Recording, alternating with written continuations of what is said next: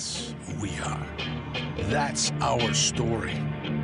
Now, it's probably not the one you've been reading in papers, the one being written by folks who've never even been here and don't know what we're capable of. Because when it comes to luxury, it's as much about where it's from as who it's for. Now, we're from America, but this isn't New York City, or the Windy City, or Sin City, and we're certainly no one's Emerald City.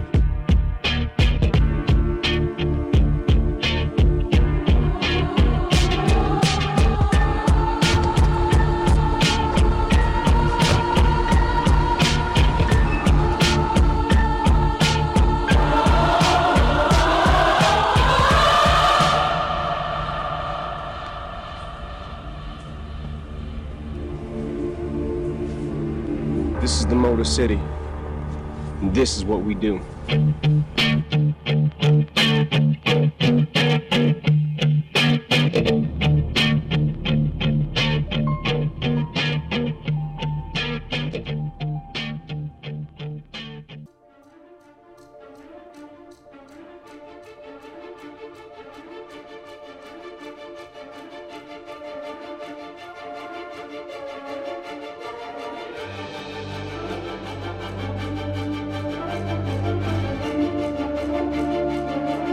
Welcome to Treks in Sci-Fi, everyone, from Michigan.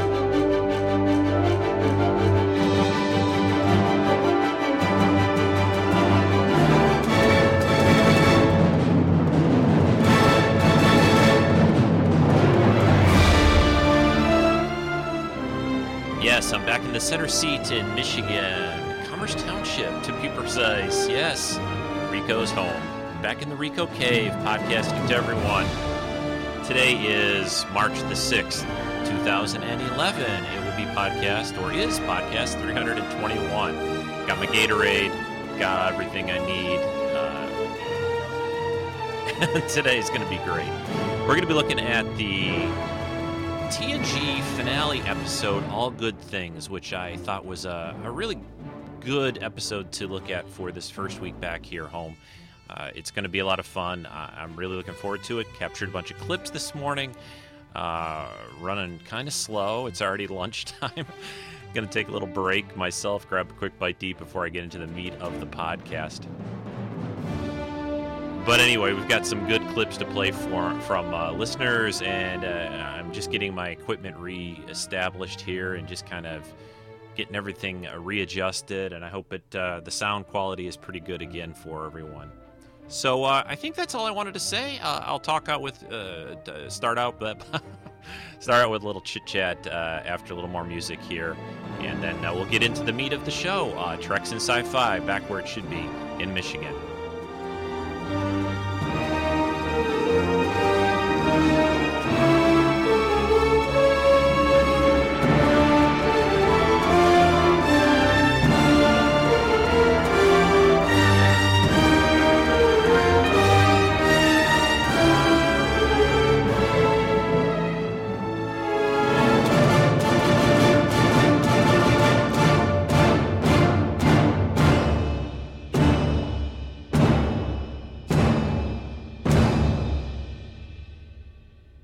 Well, hello, everyone. This is Rico, as I said earlier, I think. Did I say my name? Say Your Name. What's that song? Who sings that? Say Your Name? Beyonce? Oh, my gosh. What am I talking about? Anyway, everyone, how's everyone doing? I'm doing great. I am back home. Had a very busy week this past week, getting everything settled away in Rockford, packing up everything. I did leave a towel, which I was thinking on the drive back. I left a towel hanging in the bathroom, I realized. And, you know what popped to mind when I thought about that is the Hitchhiker's Guide to the Galaxy. Don't leave, for those familiar with that, you're never supposed to leave without your towel because it has so many uses. And I have other towels, though, fortunately, so it wasn't a big deal. I guess I was on the freeway for a few miles, and I was kind of going over my head. And I did go back and look through, every room in the apartment and tried to make sure I had everything out. But the where the towel hangs is kind of right next to the door in the bathroom, and unless you really go in there and then kind of turn, you don't really see it. So, this is a fascinating podcast material right here. So anyway, but it's good. It's all good. I am back home, and I guess probably about half unpacked, maybe more, 3/4 unpacked, and getting settled back in, trying to set up everything to do the podcast today, getting all the computer equipment and things working again. So that's about all of that. I mean, it was kind of a bittersweet week, saying goodbye to everyone at Tester and all that. But I think it turned out pretty well. They had a little cake, we had a little pizza the last day, and a lot of nice good wishes from everyone. So it's and tomorrow I start at the new job. So get right back into it. It's probably for the best. I think that way. You don't really want to have a long delay, I don't think, between jobs if you can avoid it. I also think it would just let my mind wander too much. So I'm kind of looking forward to getting there tomorrow and just doing it, getting back into a new place and getting adjusted there and all that. So it should work out pretty good, I think. It's going to be a new kind of a drive for me, and it's going to be a lot to get adjusted to as far as the new company and people and all like that. But I'm looking forward to it, and it should. Well, it certainly is great to be home. That there's no question about that. And I've got some Gatorade. Like I said earlier, actually, kind of having a really slow start here this morning. So I think I'm going to break before I get into the main topic and talking about the TNG episode. But I wanted to get some thoughts out here to begin with. And I'm going to throw out a little bit of news and information also in a second. I'm going to take a short break, and I'll come back with that. And then we'll do the TNG finale episode, All Good Things.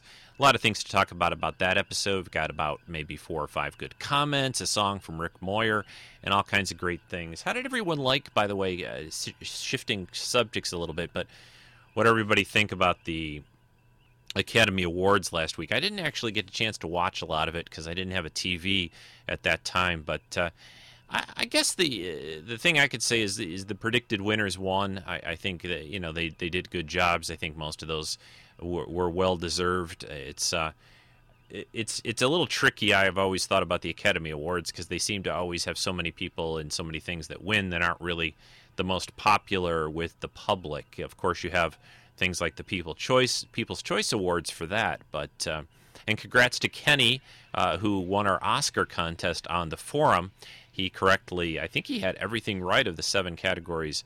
Yeah, everything of the 7 categories, 7 main categories, I think that I had listed for the contest, and he did a great job on that.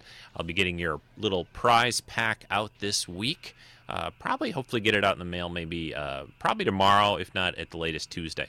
So yeah, it was. It looked like an interesting ceremony. I know there's been some controversy and talk about, that it wasn't very well or didn't do great in the ratings, and there's talk about how the hosts did and things like that. But anyway, I'm okay.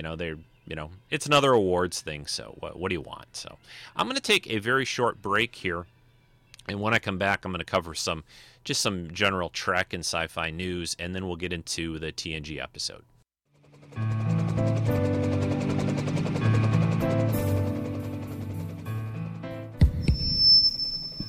Attention, attention, it's finally here, the first and only podcast dedicated to one of the most groundbreaking television series in history, MASH.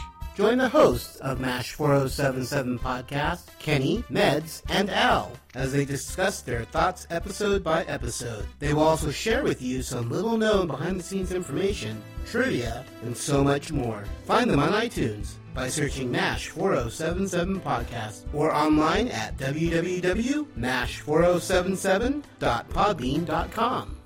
Okay, like I usually try to do each week, it's always good to pass on some information. This isn't too much information, but a little bit of an interview here with J.J. Abrams at a recent award show. I think this may have been even after the Academy Awards, but I'm not positive. Anyway, here's a little bit of his commentary on how we're doing and what's going on with the next Star Trek movie, which is due still in June of 2012. Gotcha. How's that Star Trek 2 script? Have you read any? I can't wait to check it out. I'm dying very shortly. I've been told. What are you hoping to expand upon? Well, the first one is just the characters meeting, and this is going to have to be more about what they do now that they're a family. So it'll be fun. Well, they didn't, like you heard there, he didn't have a whole lot to say. Basically, he said, they're all about, the characters meeting up in the first movie. And now this is going to be, of course, a little bit more about what they're doing, what their missions are about, what they're up to. And, that they've formed a little more of a family bonds and, they've gotten to know each other and that. So I think we're going to have a fun time. And that script is still due towards the end of this month in March. And I guess they're still pushing for the June of 2012 release date. So I think that's going to happen still. I don't think there's any question about that. Well, I'd say maybe there's a tiny bit of one, but nothing major. So we'll keep everyone posted on news as it develops. Scott Bakula, wonderful actor, great singer, had a decision to make as a young man, to follow his own intuition or the advice of others. Today, Scott Bakula exposes his raw nerve.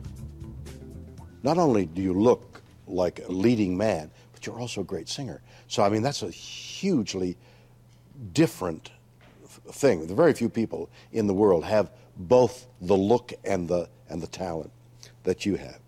So your voice must have been a source of great pride to you. It was. I think a lot of times when you sing, as long as I've sung, you take it for granted. I did. I can remember losing my voice one time in high school, and I was devastated. Well, like laryngitis? Yeah, just kind of just stupid, tired or sick. I lost it for a few days. But That is a little bit of an excerpt there from William Shatner's Raw Nerve show, which airs, at least in the States, here on Monday evenings. And it was pretty good. He did an interview with Scott Bakula, of course, Captain Archer from Enterprise. I just watched it yesterday. I believe the show is usually like a half hour, but I think you can see it all online. Just go to biography.com, and you should be able to find Shatner's Raw Nerve show.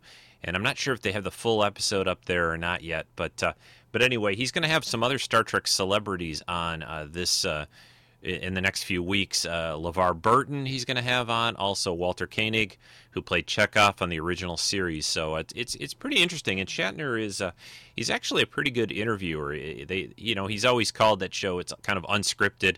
It's a little more intimate than the typical talk show circuit when celebrities go on those things. They get more into a little bit more of the meat of their background and growing up. Scott talks a little bit about how he when he was in college he was first going to be a lawyer and then eventually got more into acting and a lot of things like that. And it's really good. It's pretty cool. And it's pretty cool to see, of course, Kirk and Captain Archer there sitting together having a little chat. But check it out, Shatner's Raw Nerve. And the last Trek-related story that I wanted to pass on for this week is Rick Berman has been a little bit more in the news. You can find some interview questions, not really interview, I guess more fan questions and things that were sent in, I think, related to his time on Star Trek. No, Rick Berman kind of has a little bit of a reputation as with some fans, he's not their favorite. I thought he actually did a pretty decent job on Trek overall.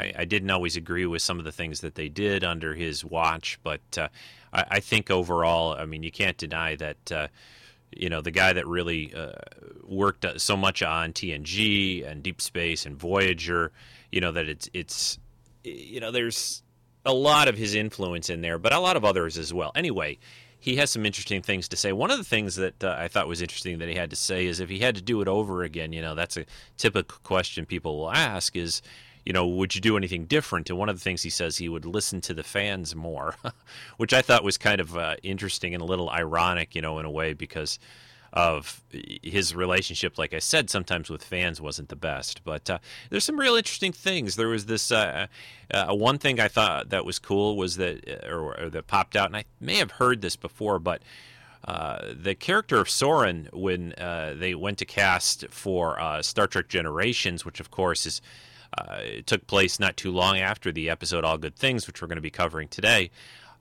they wanted originally, or one of the ideas to cast or actors for that part was Marlon Brando.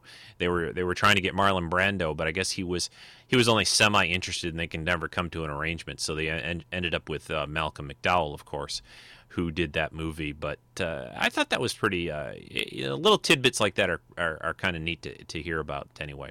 So that's all the Trek news I wanted to say. Not a whole lot of other things that I was going to pass on this week. We've got a lot to cover with the episode. It's a long episode, and we've got a lot of comments on that. So suffice to say that I'm still trying to keep up on the TV shows, getting my TiVo reprogrammed here back at home, and all that. But we'll talk a little bit more about that next in the next couple of weeks, TV and that. Actually, we'll probably talk quite a bit about it next week, because next weekend I'm going to do a Skype chat with anyone that wants to join in. It's actually going to be on Saturday next weekend is what I'm targeting right now. I will put information up on that on the forum.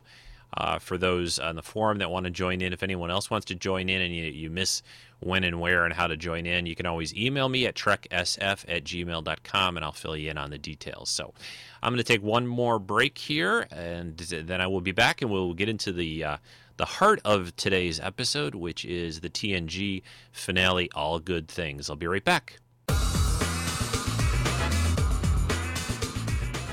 Have you ever wanted to share something with someone just because? Well, we do, a lot. So we started a podcast about, well, whatever we want. My name is Joyce. And I'm her lovely husband, Al. Well, you know what I mean. And we're the hosts of the Disneyland podcast, Tales from the Mouse House. And the Amazing Race podcast, Fast Forward. And I'm one of the co-hosts of the MASH 4077 podcast. And you'd think with all of these podcasts, we'd run out of things to share. But then you'd be wrong. In our new show, Just Because, we're going to share all the things that, well, just don't fit into any of our other podcasts. Yep, like videos of our puppy Kate as she plays with the water bottle. Mm-hmm. Maybe some episodes chatting about one of our favorite TV shows. Like Lost? Uh-huh. Or maybe an audio play Al has written. And we'll even have episodes contributed by others who have something to share but just don't want to start their own podcast. You never know what you'll find on this show. Why? Just because. Visit us at because.podbean.com and in iTunes.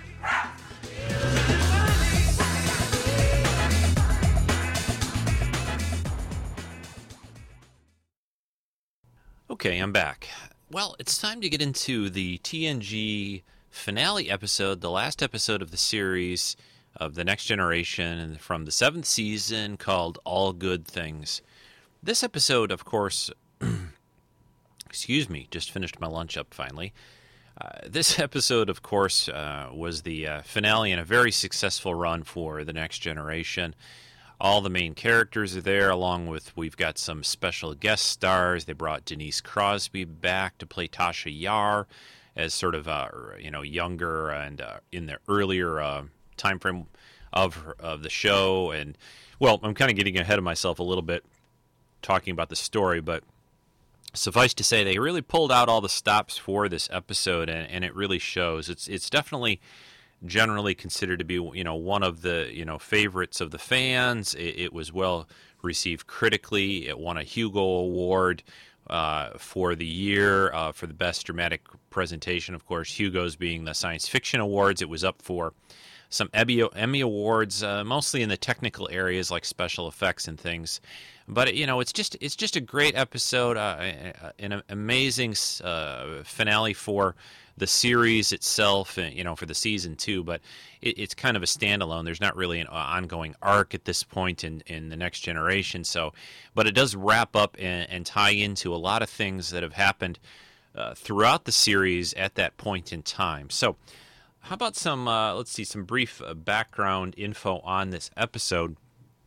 It was written by Brandon Braga and Ronald D. Moore.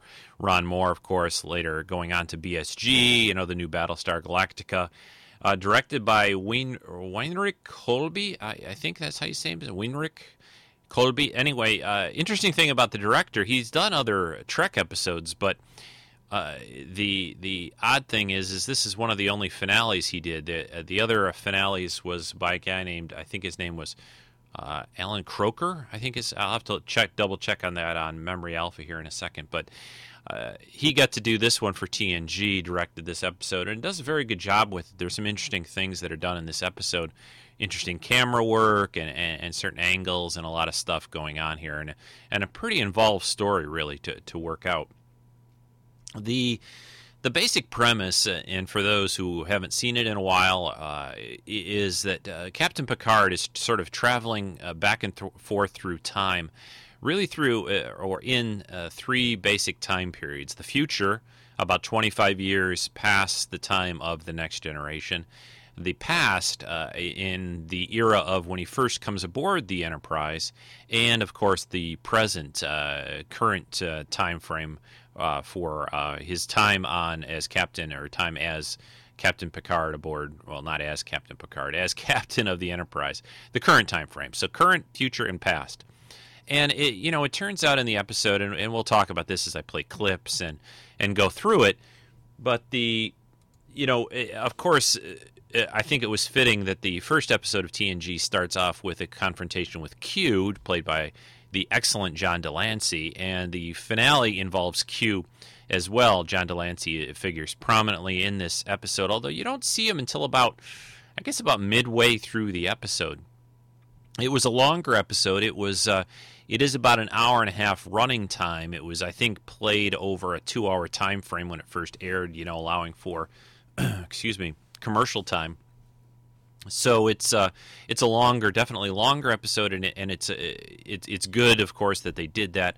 I prefer it that way rather than a two-parter or anything like that. I think it's much better for a finale to go out that way in one big long episode than to spread it out over a two-part situation or whatever, or to try to cram it all in one episode. There's a lot of very, very touching moments in this episode too. I think they did a kind of a unique and a rare thing, that they were able to both create kind of an interesting episode from, adventure and action and excitement and that, but they also were able to, the story was able to bring out how much the characters and have kind of grown to mean each other,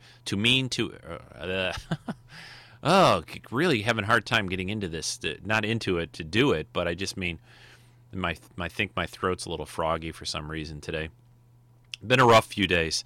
But it is, what was I trying to say?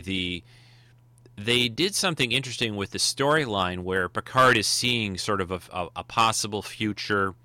He's seeing where they started kind of together with these people that have grown he's grown so fond of, that he's worked together and both, through good times and in bad, from the beginning of the series till later in the future, where it seems they've kind of grown apart and each gone their own way, to the current situation. And it was really a very cool idea for a way to have a sort of a send-off for the characters and showing us those three different aspects of them. I mean, it's only in Trek really can they get away with doing something like that, but it just works so well.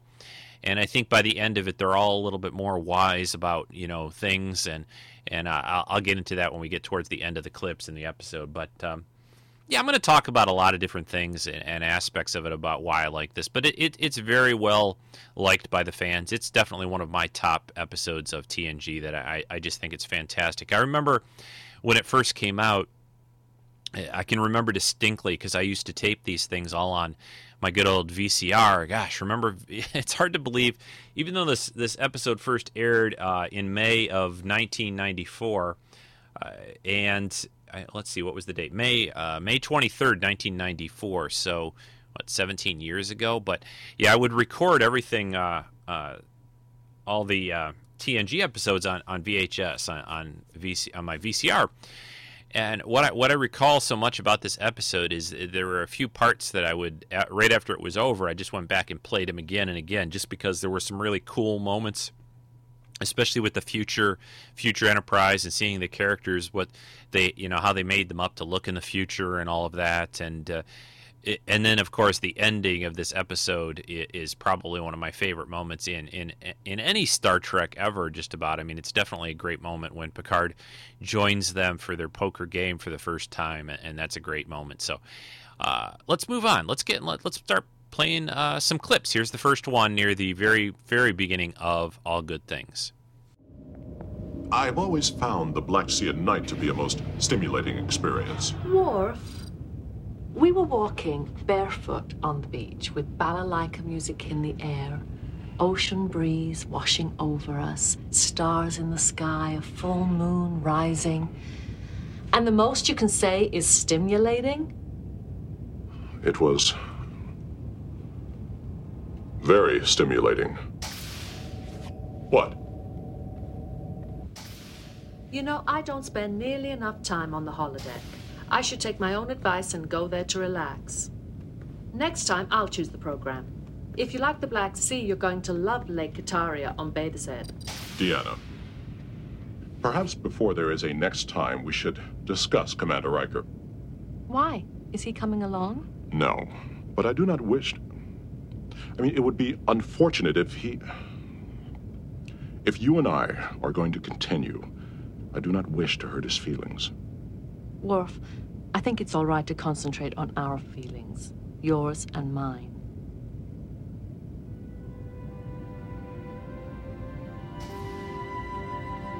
Counselor, what's today's date? The date. Stardate 47988. 47988. Captain, what's wrong? 47988. I'm not sure. I don't know how or why, but I'm moving back and forth through time.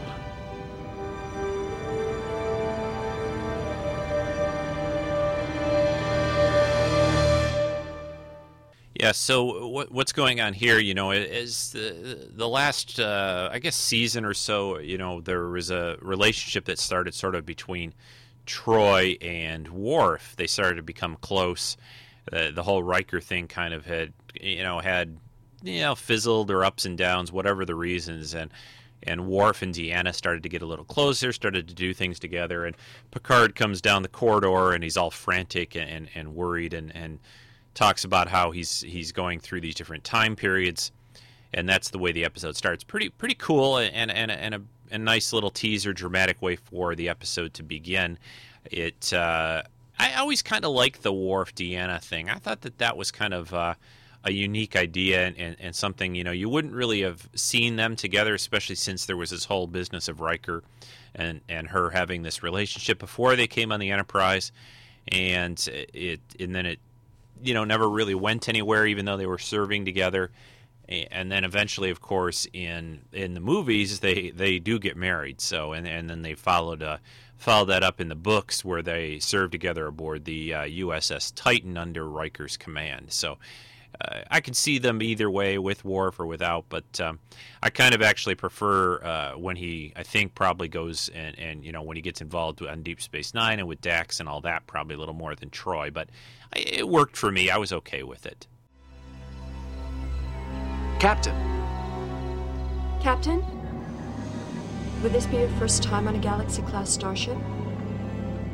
Are you all right, sir? Sir? I'm sorry, Lieutenant. My mind must have wandered. What were you saying? I was asking if you'd ever been aboard a Galaxy-class starship before. No. Of course, I'm familiar with the blueprints and the specifications. This will be my first time on board. Well then, if I may be so bold, sir, you're in for a treat. The Enterprise is quite a ship. I'm sure she is.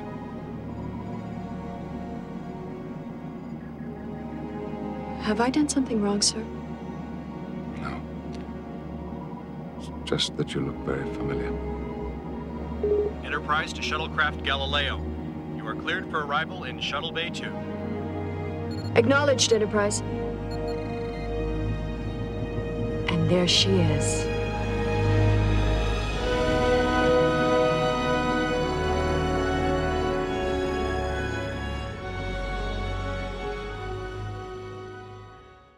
Yeah, that clip there, of course, is where we get to see Tasha. We get to see Denise Crosby playing Tasha Yar again for the first time in quite a while. And I've said it before also, I liked Tasha. I liked her character. I thought that it was a very interesting, just, I don't know, there was something about that character that I really enjoyed, and I was very sorry when she left at the end of like the first season or so. It's, who knows what the show would have turned out with her still in it. But it was fun to see her again, see her there at the beginning of the show. They pulled out and showed them in their old uniforms with the slight differences they had then. You get to see sort of when Picard really first comes aboard the Enterprise, which they play in these scenes and that we never saw in the pilot episode in Encounter at Farpoint. You get to see Picard in a sort of a different way. And one of the things about this episode that's interesting is at the beginning, when Picard is going through these different time periods, he isn't really all that aware that things are different. He just sort of, you see him acting like he probably would in those time frames. But as the episode continues, he becomes more aware of that he's jumping through time and he's doing all these, that he has this knowledge from all these different time periods, and he becomes more aware of what's going on. So they play that throughout the episode, and so it's kind of interesting because in the early scenes and the early clips, he's just sort of living there, but then he starts to notice certain things, and he says things aren't quite right, and this isn't the way it's supposed to be or should be. So it's neat to see that progression throughout the episode here. This house originally belonged to Sir Isaac Newton when he held the position. It's become the traditional residence. Here you go. Thank you. If you're really his friend, you'll get him to take that grey out of his hair. Jessel. Looks like a bloody skunk. She can be frightfully trying at times, but she does make me laugh. Data, what is it with the hair anyway? I found that a touch of gray adds an air of distinction. You say this is all gray. I'd swear that it was Darjeeling. Captain, how long has it been since you've seen a doctor about your Irumodic syndrome? Week. They prescribed Paradoxon. But, sir, Paradoxon... Yes, I know. It's not a cure. There's nothing that can prevent the deterioration of the synaptic pathways. You think that I'm senile? That all this is just a delusion? Now, come on, Captain. No one said anything of the kind. In all honesty, Captain, the thought has occurred to me. However, there's nothing to disprove what you're saying. So it's possible something is happening to you. The first thing we should do is run a complete series of neurographic scans. We can use the equipment in the biometric lab here on the campus. Jessel, ask Professor Ripper to take over my lecture for tomorrow, possibly for the rest of the week. Captain, we'll get to the bottom of this. That's the data that I remember. I knew that I could count on you.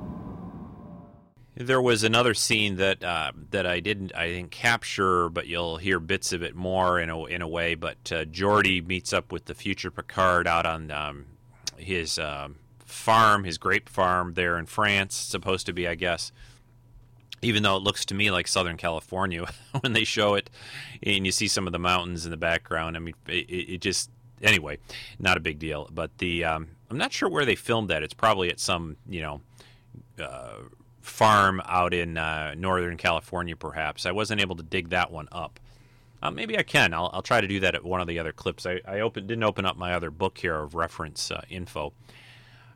So anyway, but the last clip that I just played for you is when they go, Geordi and Picard go to meet up with Data, who is now a professor. He's got this little streak of gray that he's put in his hair to make him look more distinguished, and he's a little different. This is the Data from 25 years in the future. He can use things like contractions. He seems a little more a little more human, maybe a little more emotional to a degree, a little more relaxed, and just a little bit more, non-android or whatever. And even though he really wasn't by the time at the end of TNG, he had been with everyone and the crew and learning from the humans and other species that he served with for so long, and that altered and changed him, just like it changes and alters everyone as you work and get to know people or whatever. But Data, of course, being so different and unique at the beginning, this android who is very unemotional and doesn't understand a lot of human nuances and ways of speaking. There's a fun figure of speech thing that he uses in this episode about burning the midnight oil part. But anyway, this is a Data here in the future, and he's living in this little house with this lady who takes care of him and helps him out. There's cats everywhere, and it's fun. It's one of the things that's cool about this episode, and I said a little bit too already, is that you get to see all these different sort of aspects of these characters. And Geordi in the future has got a wife. He's married to basically Leah Brahms, it sounds like. And they have some kids, and everything's going pretty good for him, it sounds like. Picard at some point goes from a captain to become an ambassador, and then eventually retires completely, and is just working on the farm there, tying up grapevines and all that. So it's neat, and it's a lot of fun, and it was a pretty elaborate finale in a way to do the whole episode. They certainly went again all out for this one. Personal log, stardate 41153.7, recorded under security lockout Omega 327. I have decided not to inform this crew of my experiences. If it's true that I've traveled to the past, I cannot risk giving them foreknowledge of what's to come.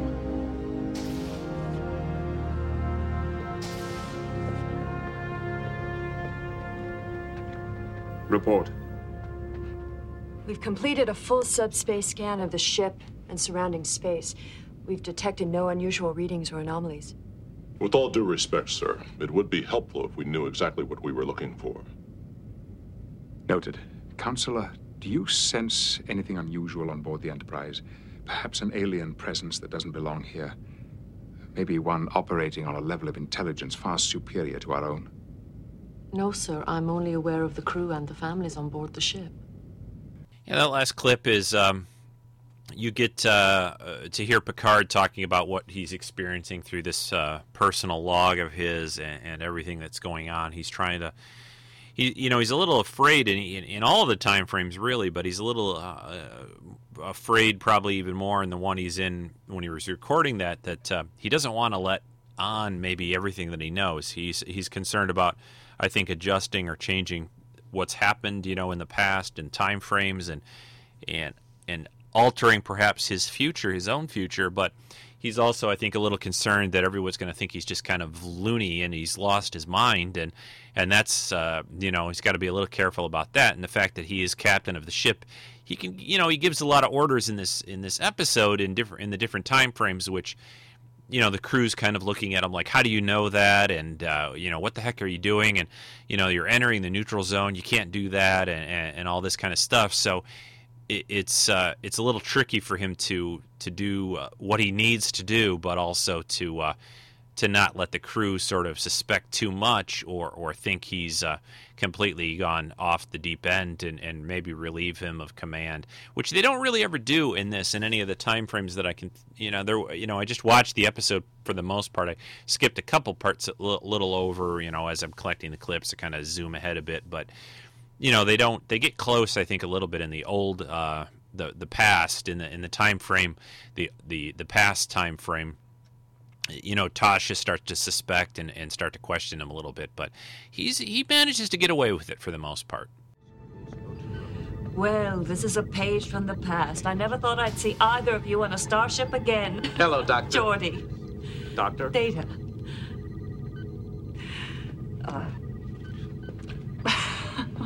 Let's just choose one. All right. Oh. So, did you get my message? Yes, Jean-Luc. Crossing into Klingon territory, it's absurd. But then I never could say no to you. Oh, So that's why you married me? Well, now, the first order of business is to get clearance to cross the Klingon border. Agreed. What about Worf? Yes! That's it. Worf. Yes, that's the answer. Worf will help us. Data, isn't Worf still a member of the Klingon High Council? I'm not sure. Information on the Klingon political structure is hard to come by these days. However, at last report, Worf was governor of Hatoria, a small Klingon colony near the border. Captain Picard? Yes. Captain, McKinley Station is signaling. They want to know when we'll be docking. Tell McKinley we've been called away on a priority mission. Aye, sir.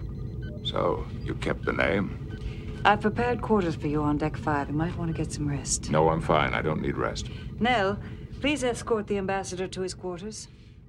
Yes, in that clip, we get to meet the captain of the Pasteur, the medical Starfleet ship, who is now as Beverly Picard. You learn in the future that Beverly Crusher, Dr. Crusher, and Captain Picard eventually get married, and that they're no longer married at this point. They're divorced.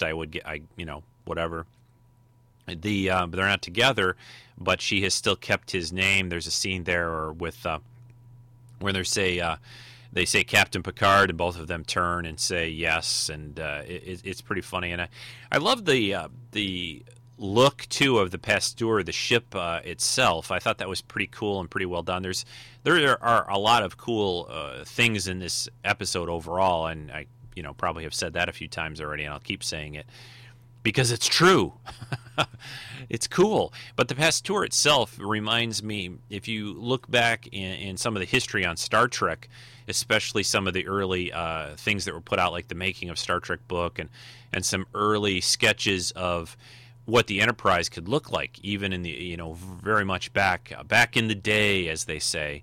But the design of the Pasteur in this episode is a little bit like some of the drawings and some of the initial sketches for the Enterprise itself, having sort of this big round ball-like kind of front shape with a couple engines sticking off of it for the warp drive and another little secondary section and all of that. There were definitely some early Trek sketches or early Enterprise sketches that I'm not sure if the guys, when they designed the Pasteur for this episode, I got to believe it's a little too similar to some of the things that I've seen to be a complete coincidence. I have to believe that they went back to some of that and said, hey, it would be kind of cool to put somewhat of that look into a future medical ship for Starfleet, and that's what they did here. They also do it again later in the episode as well, when you see the future Enterprise that has 3 engines on it. That look, at least for myself, was the first time I ever saw that was in a Franz Josef book put out a long time ago.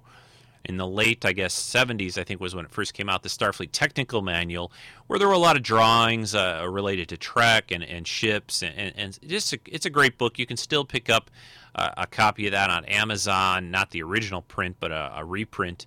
But there was a Dreadnought Starfleet vessel that had 3 engines on it that looks quite a bit again like the design that they use here for the future Enterprise. So I like that kind of way that they work that stuff in, that they don't just come up with something that doesn't make any sense, or it's a nice little touch for the fans in a way, for people like geeks like us that recognize little touches like that. And I think there's a certain continuity and a way that it works real well in the episode too. So and I've gotten a little bit off, but anyway, the last clip there was when Picard is sort of called in a favor with his ex-wife, Dr.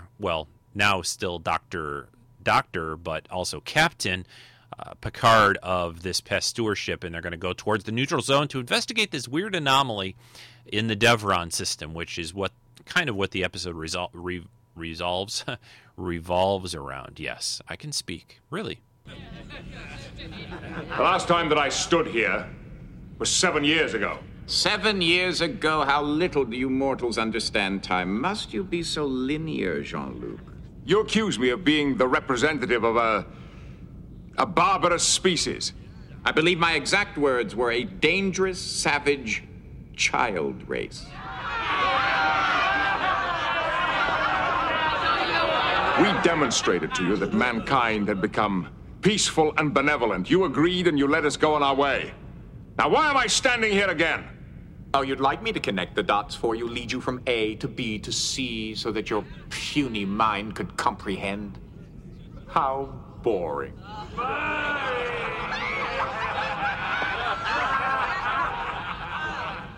They'd be so much more entertained if you just tried to figure it out. I'll answer any 10 questions that call for a yes or a no. Well? Are you putting mankind on trial again? No. Is there any connection between the trial 7 years ago and what's happening now? Oh, I'd have to say yes.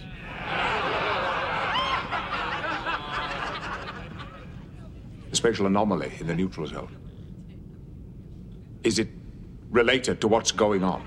Most definitely, yes.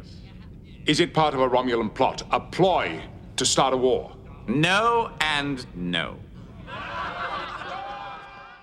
Yeah, so we get to hear from Q again, John Delancey. Like I said earlier, he was going to be a big part and figure prominently in this episode, and in that clip you get to hear him, and they recreate sort of that trial and the look and everything, his costume and his little chair and the audience of spectators there, very much, again, like we saw in the first episode of TNG, Encounter at Farpoint. They recreate all that very well, and it's very it's just cool to see, and the way this whole thing comes full circle. You know, that's the way the show started out. TNG started that way, and it kind of is fitting that it ends sort of with Q again. Interesting little tidbit is, I guess John Delancey heard, you know, that the 7th season was going to be the last for TNG. He heard they were going to do a long finale, like a 2-hour finale, and he went in to speak to Rick Berman and the other execs at Star Trek, at the Next Generation at the time, and basically he said he never usually did this. Even the other times he appeared as Q in TNG, he never really beat the drum trying to get on the show or do anything like that, but when he heard that they were going to have their last episode, he kind of went in and said, hey, guys, I heard you're doing the finale episode for TNG. I'd really love to be part of it somehow. And the funny thing about it is this is before he realized, and it worked out pretty well, because they told him, well, you know what, John, you're in it anyway, and you're going to have a pretty big part. We're already working on it and writing it, and you are definitely in it, and we need you. So here he went in trying to basically say, I'd love to have a part in this last episode, and they had already figured and put him in the episode anyway. So I thought that was kind of neat, and again, I think it shows how much that these actors really loved working on Trek. The main cast, especially most of the guest stars that you ever hear talk about the shows, at conventions and all of that, they just always say it's just such a great production, top-notch people, and they give it their all, and it's good to hear that. I like to hear that kind of stuff, and I don't think it's all just people talking. I think they truly loved what they're doing, and it shows. I think it shows in the show, and it shows in the camaraderie between the characters or between the actors that sort of bleeds over into the characters themselves too. But let's get back to the clip. So you learn, that Q is sort of behind a little bit about what's going on. He is behind at least Picard jumping between different time frames, and he is trying to basically teach Picard, or not really teach him, but clue Picard into what's going on. What is this problem and what's happening here? Causing a rupture in space. I believe this is what happened in the Devon system. The rupture may be sending out waves of temporal energy which are disrupting the normal flow of time. Data, what could have caused this collision of time and anti-time? Anti-time, sir? I believe that if you modify the deflectors to send out an inverse tachyon pulse, then you'll find that the anomaly is a rupture between time and anti-time. That is a fascinating hypothesis. How did you form... I don't have time to discuss it now, Mr. Data. Do the modifications and send out the pulse. Then try working on a theory as to what caused this rupture. Mr. O'Brien, how large is this anomaly? approximately 400 million kilometers in diameter, sir. I don't understand why it's bigger in the past. Lieutenant, you have the bridge. I'll be in my ready room. Aye, sir. In that clip, you learn a little bit more about, what's going on here. There's this anomaly, the classic Trek situation of there's this weird spatial anomaly problem thing, and it's creating this area they're calling anti-time, and it's getting bigger. This anomaly is getting bigger in the past, so in the future, they see it a little bit, and then in the present for TNG, with the Enterprise and Picard and the crew there, they see it a little bigger. And in the past, in the early days aboard the Enterprise, it's the biggest that they see. Well, except the very distant past, which is coming up in a clip here or two away right now.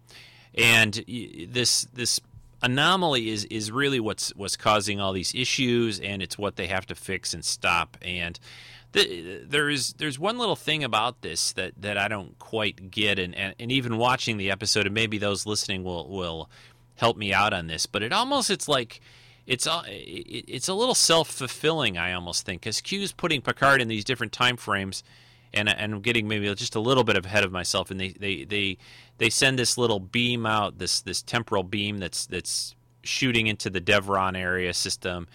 And it's like they create the anomaly themselves. It's the chicken and the egg situation. But it seems like if Q hadn't done what he did for Picard and all of that maybe they would have just left this alone and it would have never happened to begin with. So I'll talk more about that as the podcast goes on. But here's our next clip. Our shields have collapsed. We are defenseless. Captain, another ship is decloaking, bearing 215 Mark 310. It's the Enterprise.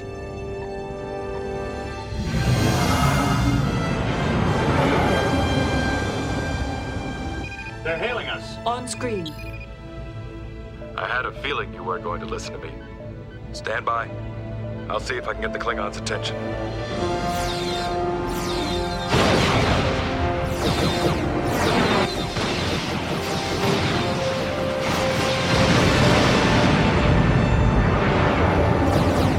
Enterprise is drawing their fire. Damage report. The warp core has been badly damaged. There's a breach in progress. We have to stop it. The Klingon ship is disengaging. Admiral Riker is hailing us. Our sensors indicate your ship has a warp core breach in progress. Prepare for emergency beam out.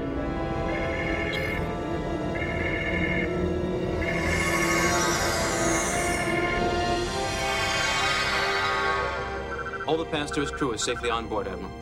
Raise the shields. Where are the Klingons? They're still moving off, sir. Half a light year away. They'll be back. As I said, I figured you wouldn't take no for an answer. But I thought you had more sense than to send a defenseless ship across the border into hostile territory with no escort. If you had not turned down the captain when he came to you for help, none of this would have happened. But unlike you, I still have a sense of honor and loyalty. We don't have time for this. The Pastor's core is going to breach. Take us out of here, full impulse.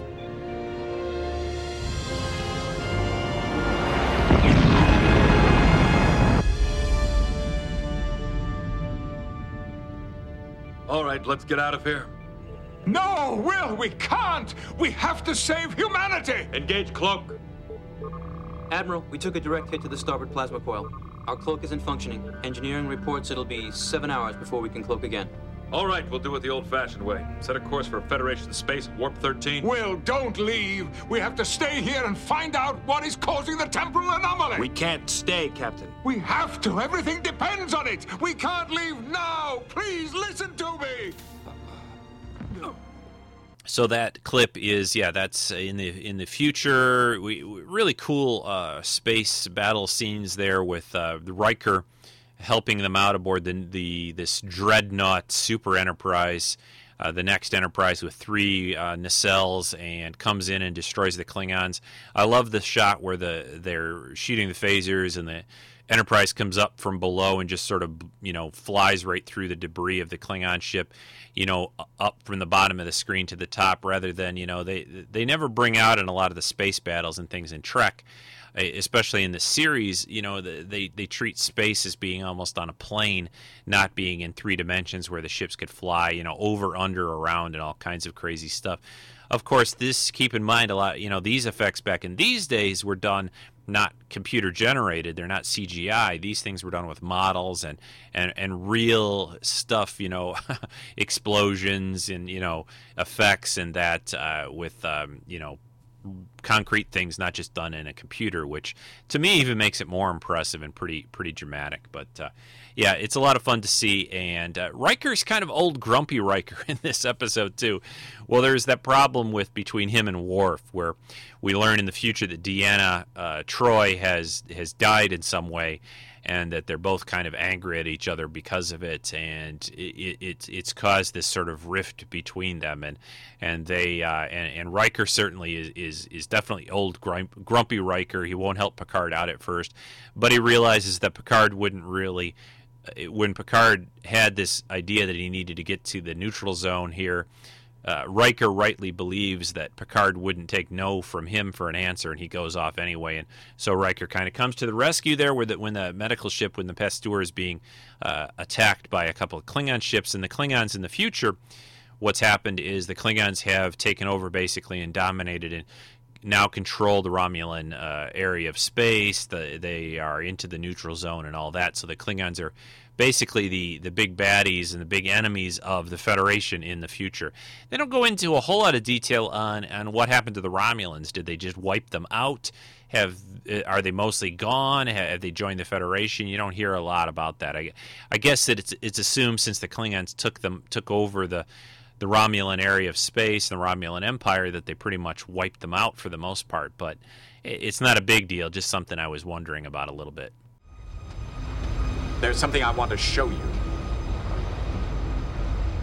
You see this? This is you. I'm serious. Right here. Life is about to form on this planet for the very first time. A group of amino acids are about to combine to form the first protein. The building blocks of what you call life. Strange, isn't it? Everything you know, your entire civilization, it all begins right here in this little pond of goo. Appropriate somehow, isn't it? Too bad you didn't bring your microscope. It's really quite fascinating. Oh, look, there they go. The amino acids are moving closer and closer and closer. Oh, nothing happened. See what you've done? You saying that I caused the anomaly,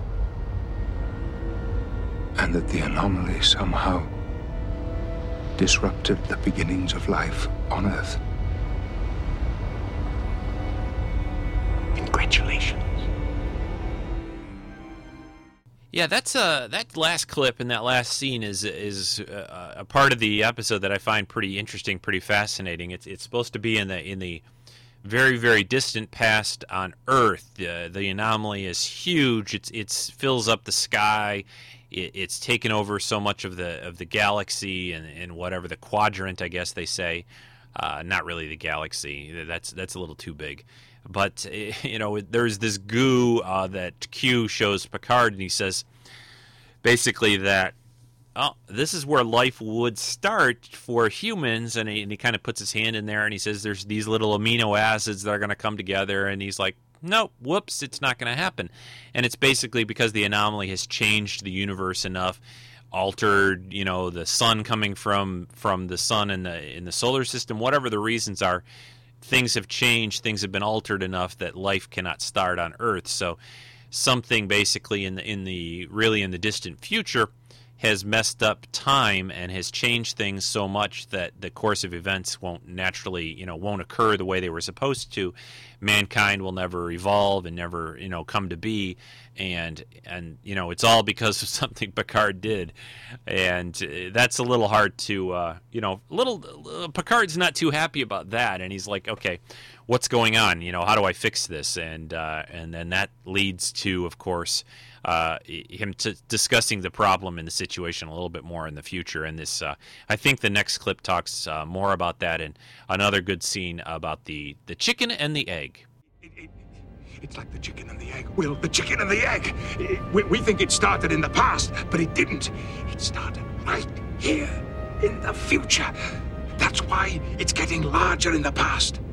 I think I know what the captain is talking about. If I'm not mistaken, he's describing a paradox. Yes, right, that's it. Intriguing. It is possible. We could have caused the very anomaly we've been looking for. Let us assume for a moment that the captain has been traveling through time. Let us also assume he has initiated a tachyon pulse at the same coordinates in all 3 time periods. In that case, it is possible that the convergence of 3 tachyon pulses could have ruptured the subspace barrier and created an anti-time reaction. I see where you're going, Data. And because anti-time operates opposite the way normal time does, the effects would travel backwards through the space-time continuum. Yes, that's why it gets larger in the past. It grows as it travels backwards in time. All right. Just for the moment, let's say that you're right. What do we do? Well, we go back to the Devron system. He may be right. If we go back to the Devron system now, we might be able to see the initial formation of the anomaly. Riker to bridge, set a course for the Devron system maximum warp. Aye, sir.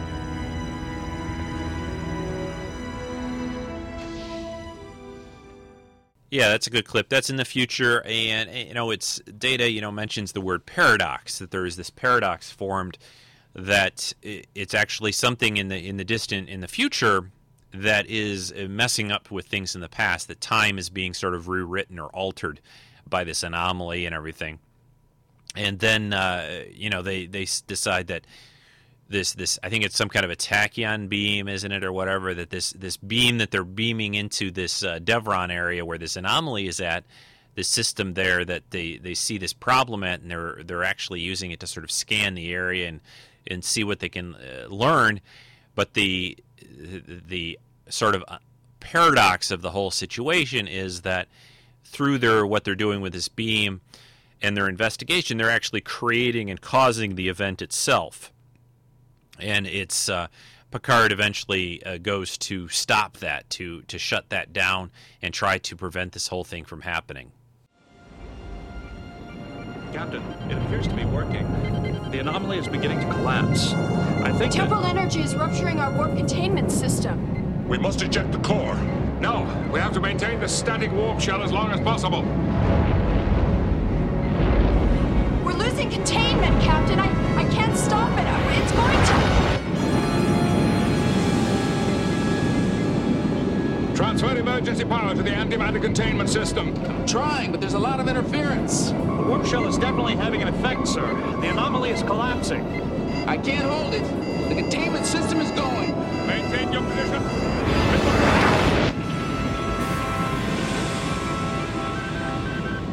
Both of the other ships have been destroyed. 2 down, 1 to go. Data report. The anomaly is nearly collapsed. We're losing containment. Goodbye, Jean-Luc. I'm going to miss you. You had such potential. But then again, all good things must come to an end. Containment field isn't critical. I'm losing it.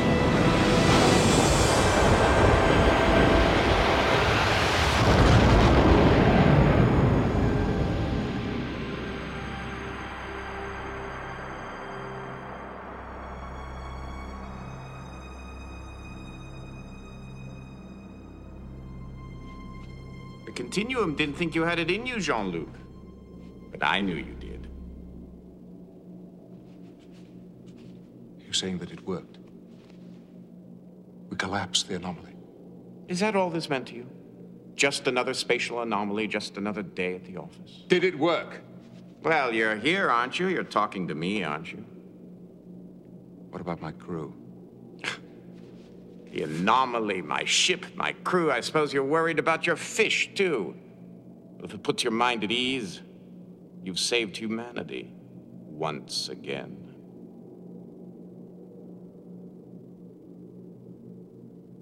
Thank you. For what? You had a hand in helping me get out of this.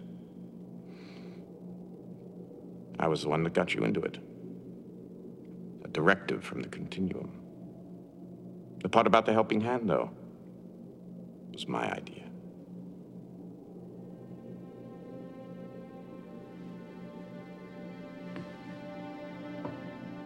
I sincerely hope that this is the last time that I find myself here.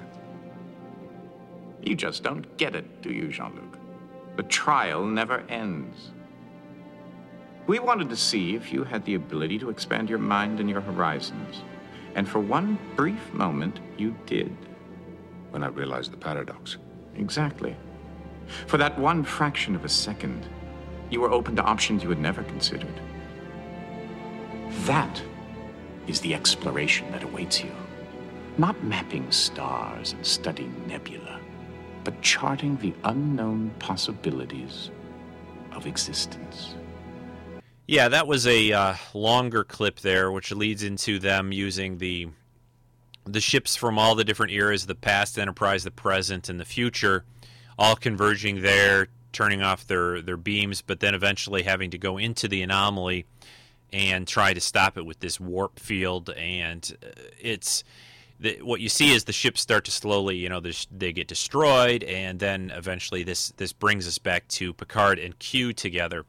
And in essence, Q says because Picard realized that he was sort of responsible behind this, of sending these beams in there and creating this whole problem to begin with. Picard actually wises up in time, so Q says that he basically saves everything and stops the problem and the paradox from happening in the first place. Anytime you have time and time being altered and a paradox like they show you in this one, it gets a little confusing. I mean, frankly, it doesn't completely work in a way, if I can say it that way. I mean, it does and it doesn't, but again, going back to what I was talking about earlier, I have a hard time understanding. It seems like, was it a test? Was Q and the other Q just trying to test Picard, so they set this situation up, and they wanted to find out if he'd be able to put the pieces together in his mind, discover what was wrong and put the pieces together and stop what he was doing. But it seems to me that they created the situation by doing what they did in the first place. You know what I mean? It's like, well, Picard would have never done what he did if you guys hadn't, flung him into the future, or if Q hadn't shown him these different areas and said, hey, go over here and look at this, and hey, shoot a tachyon beam in there, and hey, oh yeah, okay, well maybe you shouldn't do that because that's going to create this anti-time that's going to ripple back to the distant past and stop humanity from ever, coming into being. It's okay. I'm okay. It's not a big gripe or a big problem by any means, but there's something about it that doesn't quite completely add up for me. Maybe I'm missing something. I'm not sure. I mean, I look at it the way I guess I took away from the episode. I think when I first saw it was just another little big game, and a little game that Q and everything was trying to play on them. And he says, it's more, going out in space and investigating things is more than just mapping out nebulas and charting star systems. You have to think beyond that and use your mind. And I guess maybe that was their point to do in this episode. But a lot of that doesn't really matter that much when it comes down to it, because the thing about this episode that makes it so great and fun to watch is being able to see the past, the present, and the future of these characters. The crew of the Enterprise in the TNG era that we've all grown to care about so much at the over 7 seasons of the show, and you get to see them, how they might turn out in the future. Possibly Picard's there, just tying grapevines up, and Geordi's off and, got a family and kids, and Data's a professor, and Beverly's off commanding a medical ship, and Worf is now a top guy in the Klingon Empire, or Klingon Chancellor, or whatever he's supposed to be. Riker's this grumpy old guy. It's fun to see, and you get to see also the past. You get to see them in the early days, you get to see Tasha again. You get to see Miles O'Brien back in those days, and it's just a fun episode for all of that. The way they kind of put it all together, the technobabble and stuff behind it, I'm pretty okay with that.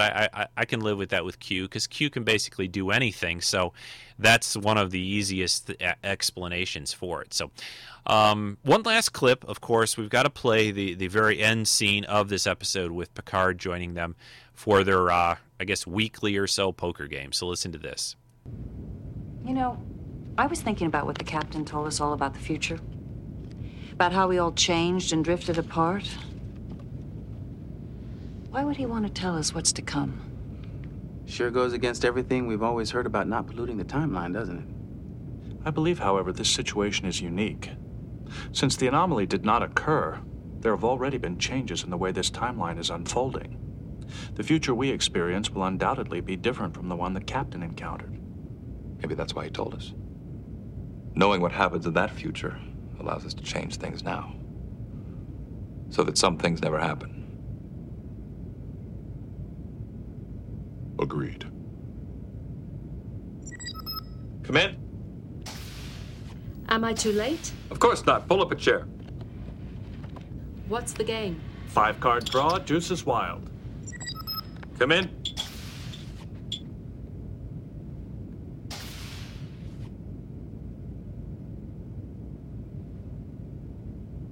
Is there a problem, sir? No. I just thought that I might join you this evening. If there's room. Of course. Have a seat. Would you care to deal, sir? Oh, thank you, Mr. Data.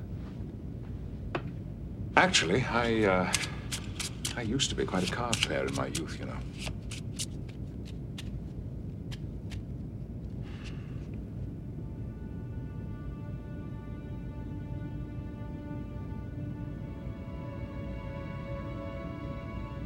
I should have done this a long time ago.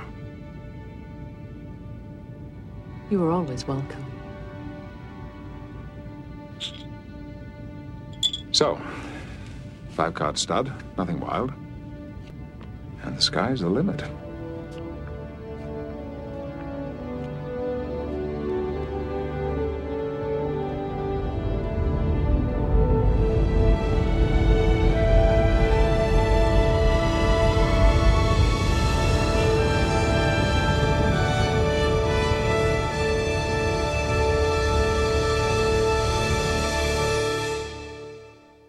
Yeah, a very heart-wrenching, well, not heart-wrenching, but heart-tugging moment there when Picard sits down, looks at all his friends, and joins them. It kind of shows that he's learned a little bit from his experiences, that, you don't always have all the time in the world, and sometimes before you know it, things have changed and people have drifted away. So, make those moments count. And, it was a great way to end the episode and the series. And then the Enterprise goes flying off into the sunset. So, all good things. Great episode. The interesting one other, another little interesting aspect is they only had about a 2-week break, the actors, before they started right back filming Star Trek Generations. So it's not like they didn't get to see each other for a long time afterwards. Most people know that the movie, the series ended in May of '94, and the movie Generations came out later that year, and I guess it was November, right? So it was, both, I'm sure, a little bit of sadness when the series ended, even though they were going to go and they knew they were going to go work on a movie with, just a couple of weeks away. But even then, once the movie was over, they knew there was going to probably be a pretty good break between the time they would see each other again. So it's just a great episode. Lots of fun things in it. Lots of very emotional moments too. And it just, probably one of the best finales, I think, for Trek. Well, certainly for Trek, and maybe for just about any series that I've ever seen.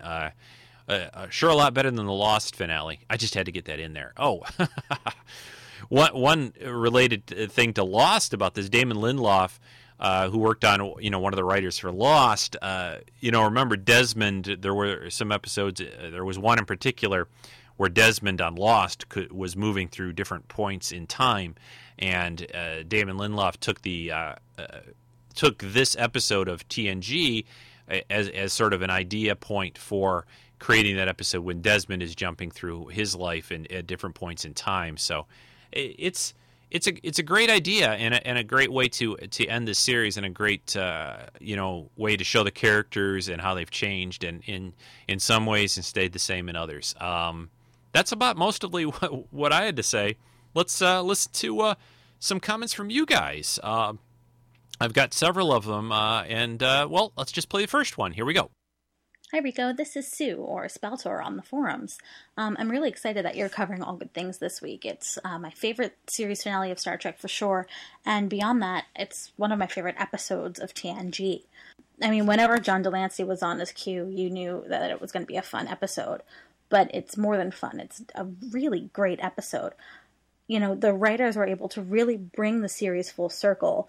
I think it's Encounter at Farpoint where Q says that nothing's been decided, that the jury's still out on the fate of humanity in this trial, and that's not forgotten. That's not a thread that's just cast to the side in this series. We actually get to see how that all pans out, and, you know, how humanity ends up saving the universe, or the multiverse, or whatever it is in this final episode. Most important to me personally, though, was that this crew stayed together.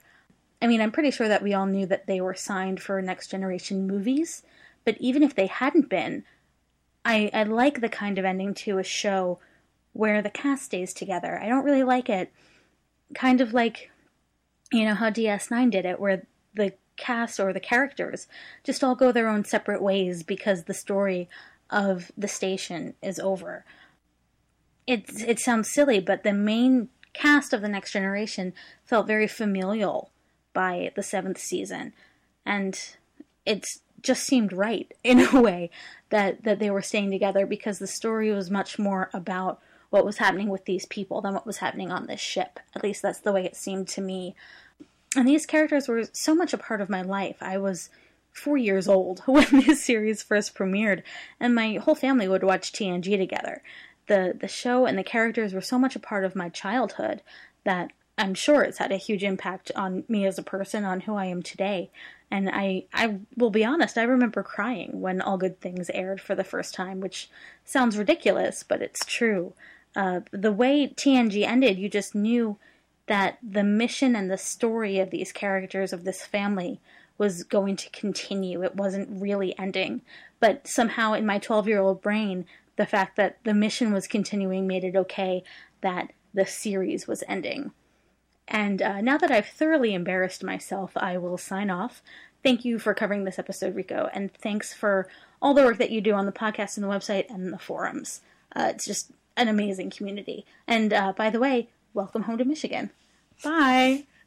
Well, thanks very much, Sue, for your comments. Always great to hear a new voice sending in some comments, and I'm hoping for a lot more from you, Sue. So now that you've bitten the bug, or gotten bitten by the audio comment bug. Well, I hope so, at least. Anyway, so yeah, you were pretty young when TNG was airing, and it's interesting to hear that kind of perspective. You know, I'm of course just a little bit older than that. But anyway, and you know, I felt pretty emotional by the end of the series too, and especially that last scene, like I was talking about after I played the clip. But it is, you know, it's a great episode, and I kind of agree with you about the idea that they are still together. That when they showed that last scene there, instead of like on Deep Space Nine, where they're all walking off to do their different little aspects, and a couple of people stayed on the station, but mostly they're all, you know, one's going here, one's going there, one's going to do this, one's that. Here, the Enterprise just flies off. They're playing a little poker. They're going to have another mission and that.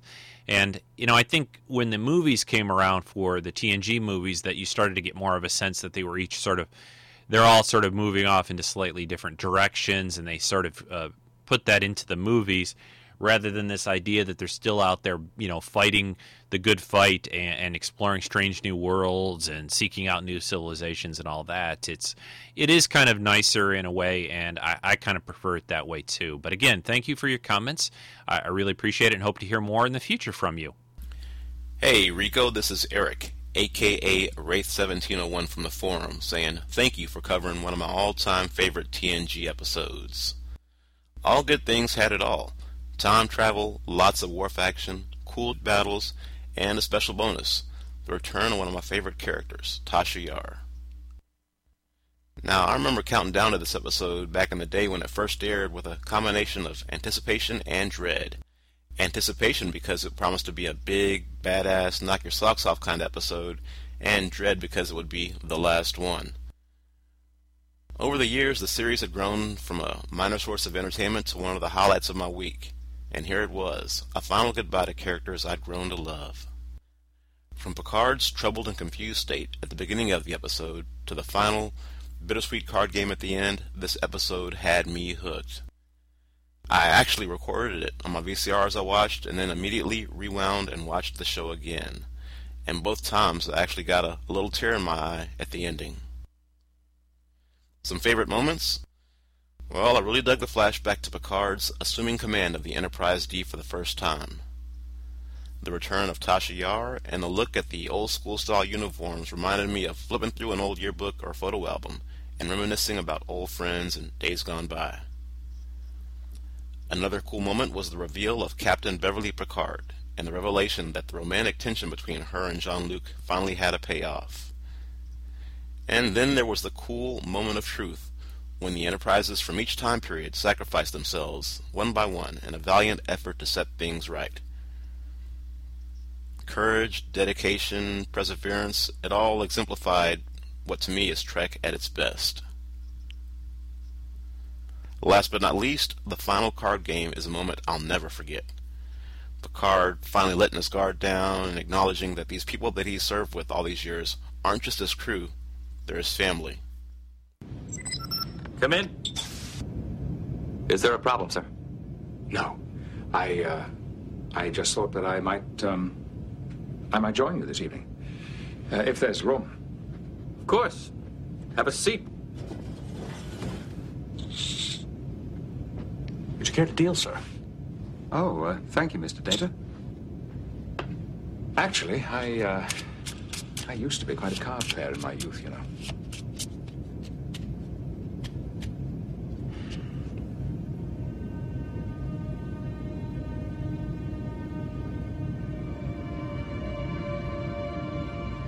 I should have done this a long time ago. You were always welcome. So, 5-card stud, nothing wild. And the sky's the limit. As the camera pulls away from the scene, out the viewport and away from the Enterprise, we're left with the promise that although we may not see it, grand magical moments lie in the future of our crew. TNG isn't my favorite of the Trek series, but All Good Things is definitely my favorite finale. Hell, in many ways, it topped each of the TNG films that came afterward. Anyway, that's all I got. Thanks again, Rico, for all you do, and live long and prosper, man. Later. Well, thanks very much, Eric. It's great to hear from you and your comments, and that, you know, hearing that last scene again from the episode was great too. It is a classic, and yeah, it's just a good episode overall. While your comments were playing, I flipped a little bit and pulled out the companion Star Trek Next Generation companion book and was flipping through some of the background on this episode. It did go through lots of rewrites. There were a lot of scenes. There was a scene with Worf and Alexander. There was a scene with Lwaxana Troi. Lots of stuff that they changed and altered. And I guess one of the things that was going on at the time when this episode was being done, and it just makes it even more special and I think really shine, was that the crew the cast was pretty worn out by this point in time. You know, they had just almost, you know, they've gone through another season and they were getting ready to kind of gear up and do the movie, and it was causing everyone to feel a little frazzled. But I don't think it shows at all, and if anything, I think it brought them closer together in a way that their performances, I think, had, there was a little something extra, I think, in this episode because of it. So thanks again for your comments, and here's someone else. I think this is Kenny's comment about All Good Things. Hey Rico, it's Kenny from California. I'm also the host of Knights of the Guild podcast and MASH 4077 podcast. I just want to send in some quick comments for your review of All Good Things. TNG is my favorite of all of the Star Trek series. Voyager comes really close second along with DS9, but TNG is, I think that's what really got me into Star Trek was The Next Generation. I had seen the original series here and there, but I wasn't a huge fan of it. I was more of a Star Wars fan at the time. And then when TNG came on, I actually didn't even watch TNG probably until like episode 4 or 5. I missed the first few before I realized it was on, and I saw an episode, instantly fell in love with it, and was a huge fan ever since. But for All Good Things, we knew The Next Generation was going to end, and they wanted to do this really big, grand final episode. And I totally love it. I think it's probably one of my favorite endings to a series. I did like Voyager's ending also, and I loved them all. But TNG was a nice little bow. We knew that the crew of The Next Generation was going to move on into movies, so I knew this wasn't the end. So it wasn't as sad as it was for like Voyager or Deep Space Nine, because we knew that we were going to see these people again. But it was very enjoyable. I love the fact that it was a Q-based story, because the very first pilot episode, Encounter at Farpoint, is also a Q-based story. So it kind of bookended the series. It started with Q and it ended with Q, and the whole trial. Humanity on trial, and that it was actually continuing for those 7 years, unbeknownst to Picard and his crew. I enjoyed that aspect of it. I like how they kind of tied everything back in. The effects, the really cool futuristic Enterprise was awesome. Just seeing everyone older, and Beverly, manning her own ship, and unfortunately Deanna was dead, but just like the whole future of the TNG, to see where they are. And obviously that future is no longer valid since Data passed away, and Data would be part of the future. But they changed things anyways, just for the fact that they stopped the anomaly from ever happening. I did like the fact that the anomaly went backwards through time. I thought that was really cool. I loved seeing the 3 different time periods that Picard was bouncing around to. That was really, really cool. And it was really cool to see O'Brien back on Enterprise. That was a lot of fun. It was just a fun episode all around. It was a perfect ending to the series, to a wonderful series, and I really enjoyed it. Yeah, I'm just babbling now, so I'm going to end this. Thank you for doing the podcast. Treks and Sci-Fi is awesome. I'm so glad you're doing a podcast on this episode, because it is one of the best TNG episodes. It's one of the best endings to a series also, and I look forward to hearing it. So thanks, Rico. Talk to you later. Well, thank you, Kenny. I appreciate your comments. It's a great episode, great ending to the series, and like you said, it's fun to see the different time frames and everything that they did with that, and the different characters.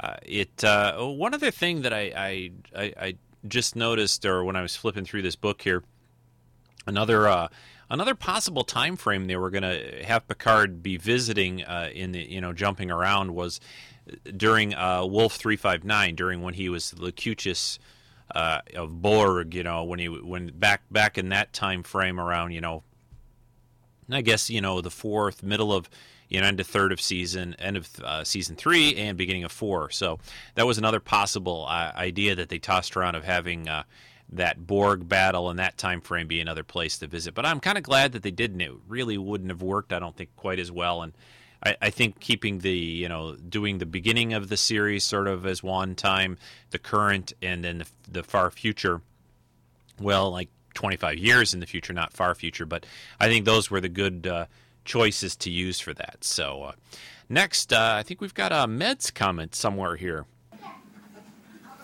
Hi Rico, this is Meds from Treks in Sci-Fi Forum, and as Hawkeye Meds.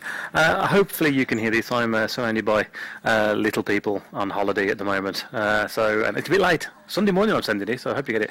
All good things. Fantastic finale to a brilliant series. The only thing I didn't like, I wasn't too keen on, was the fact that Picard and Crusher was married, but of course those future events are not mapped out in reality, because we know, of course, that Worf gets married to Jadzia in DS9, and not Councillor Troy, although we don't see those things, but future does change. It's a brilliant episode. Patrick Stewart is phenomenal. The weird thing is, of course, when it goes back and you see them encounter at Farpoint, how ridiculously early uniforms look, and the fact they had to use hello, beautiful, sorry. And the fact that they had to use footage from a young William Riker. We've had his beard, which doesn't look right. We all like Riker with a beard. Great feud between Worf and Riker in the future, and just great flicking between past and future with Picard. Always good to see Q back, John Delancey. I just love this episode. Thanks for covering it. I can't wait to hear it. I apologise for the noise in the background and all that, but that's life, isn't it? Cheers, mate, and I'll speak to you soon. Bye-bye. Well, thank you, Meds. Thanks so much for taking some time out of your holiday and sending in a comment about this episode. Yeah, it is brilliant, and you guys in the UK and, with the British accents, you always make something, everything sounds so much more classy when you say, oh, it's a brilliant, Patrick Stewart, just brilliant. It just always sounds better when you guys say it. I don't know what it is.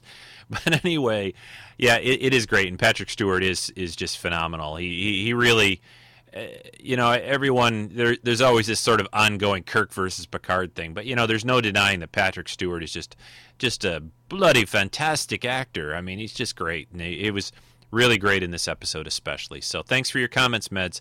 I think I've got a couple more still. You guys did good this week. I got a lot of comments here at the last minute. I think this one's from Will, and his comments on All Good Things. Hello, everybody. This is Will Eagle on the forums, and I just wanted to make a quick comment on All Good Things. I do believe it was the best of the finales of any of the series. Even though I am a bigger Deep Space Nine fan, I still believe All Good Things was the best of the finales by far. I also like the idea that they brought Q back. I thought, they started the series with Q, and they end the series with Q, so I thought that was a very neat idea on their part. Also, as far as the past, present, and future, I like the future parts probably the best. I like the idea of Riker being an admiral, being on the Enterprise with 3 nacelles. I like the idea of, Beverly Crusher having her own ship, and with Data being the professor at the university. I just like the ideas that they came up with for the future time. Of course, with Beverly being Picard's ex-wife, that was kind of a surprise, but maybe to us Star Trek fans, maybe it wasn't such a big surprise. But again, I thought the episode was well done. I liked how when they finally got to the anomaly and each of the times, how different it was. I just thought it was really, really neat how they did that episode. And of course, at the end, when he ended up joining the poker game, I think that just really set off the series and set off that episode. So, also, it's wanted to mention that I was lucky enough not long ago to get the All Good Things comic adaptation. You guys have probably seen me write about the new shop we got around here that sells 50-cent comics. So I was lucky enough to only get it for 50 cents. So it's kind of cool that recently, having got that and then finding out that Rico was going to do the All Good Things podcast. So, thanks a lot, Rico, for what you do on the podcast. Keep up the good work, and look forward to hearing all good things. Thanks, everybody. Well, thanks, Will. Thanks for your comments. It's great to hear from all you different people that have sent in comments about this episode. Everyone has sort of different perspectives, but you all say some similar things too. The ending scene being so great, and the different time frames, and Q being back, just all great stuff. And it really came together real well. I mean, I enjoy this finale a lot. I enjoy the finales for the other episodes or the other series of Trek in Deep Space, and I think in a way, I was sitting here as I've been listening to you guys comment, and what I was thinking when I was recording some of my thoughts as I was playing the clips and everything there. One thing that strikes me, is kind of interesting is I think the finales, though, still fit these series. I always think that there was a stronger, maybe in a way, a stronger bond between and a family kind of element on TNG that maybe wasn't quite the same on Deep Space Nine and Voyager or Enterprise. There's something about these characters that just I guess what I'm trying to say is I think the finales kind of fit the series, if that makes sense. if you guys know what I think you probably understand what I mean, but I think that this finale was the type of finale that fit TNG, and I think the finale for Deep Space Nine kind of fit that series. Voyager the same, and the same for Enterprise. I think that each series had a different sort of tone to it, and I think that each one kind of had the finale that would sort of suit them to a degree. I mean, you could say likes and dislikes of certain aspects of that stuff, but it was just something I was thinking about it as I was listening to what you all had to say, and as I watched the episode this morning and grabbed clips and what I thought about it. I think it works so well for the characters. Anyway. So there's my epiphany for this, if you can call it that. We've got one more, I think. I think I've gotten through everyone else's, and I always try to save this one for last because we have a song, of course. Well, I shouldn't say of course. It's not like we expect it, but we do appreciate it and count on it. Well, maybe not count on it, but hope for it. Anyway, this is Rick Moyer. His comments on All Good Things and a new song. Here we go. Hey, Rico. This is Rick Moyer from Aberdeen. Moyer777 on the forums, and this episode of Star Trek The Next Generation was bittersweet for me. All good things. It was a fantastic ending and series finale to, well, the best one that Star Trek ever did, I think. They had a great story. It was a lot of fun. We got to see a lot of really cool things in this episode. But it was bittersweet because, quite honestly, I didn't want Next Generation to stop its run because it was so good, and it got so good. By the end, you didn't really want to let go. And I know they went on to do movies and stuff like that, but quite honestly, it was never really the same. I mean, the movies were okay. Like First Contact was really good, and it was all right. But there's just nothing like the Next Generation TV series. It was just really, really good. And all the other Star Treks are great. I love them, but TNG really had the biggest place in my heart. So I thought I would put together a song, an original song for this episode. And I had a hard time putting it together because I was sad. I realized how much I missed the show. So I actually wrote a ballad, and then I turned it into a dance number. So I'll sing to you the chorus of what I had for the ballad, and it's kind of sad. So I made it more happy, even though the words are really lamenting and wanting Next Generation back. This is what the chorus came out like with. It goes, they say that all good things must come to an end, but when it was over, I lost my best friend. A comfort to watch 7 years in a row, and week after week we would make it so, make it so, make it so, I'll make it so, make it so, yeah.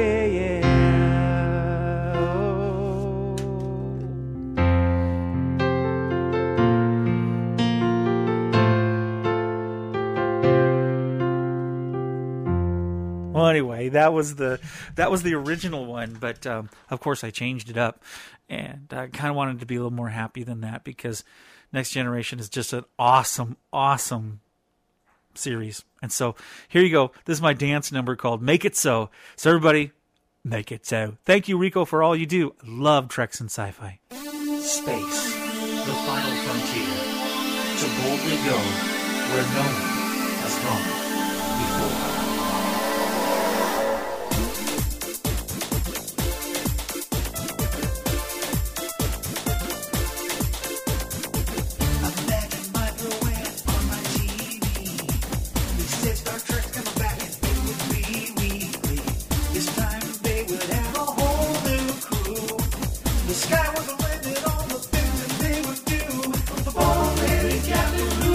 Shakespeare, a quirky first officer.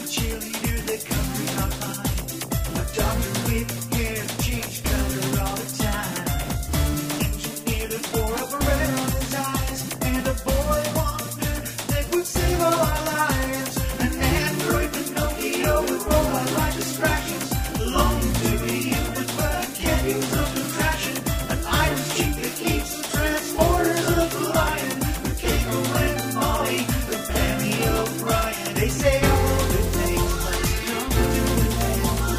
When it was over, I lost the best friend. Comfort to watch 7 years in a row. 'Cause week after week, we would make it so, make it so.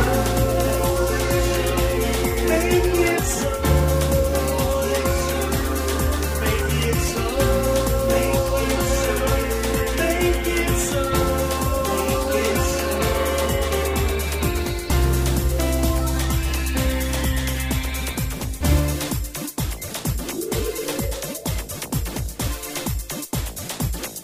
Computer, status report.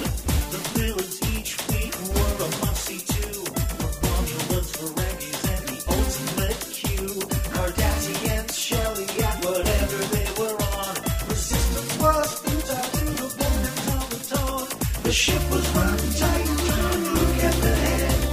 And every single officer did just what he said. Like a family in space, we would watch them every week. To uphold the prime directive and do what they see. So thanks for your friendship, Captain John Picard. Give my best to Riker and the crew that you guard. What a cool ship that old Enterprise D.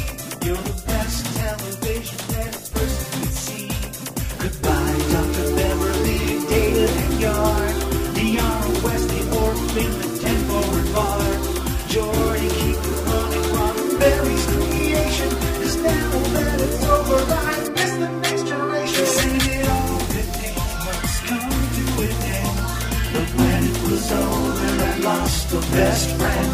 Comfort to watch 7 years in a row. 'Cause week after week, we would make it so, make it so. Make it so, make it so, make it so, make it so, make it so, make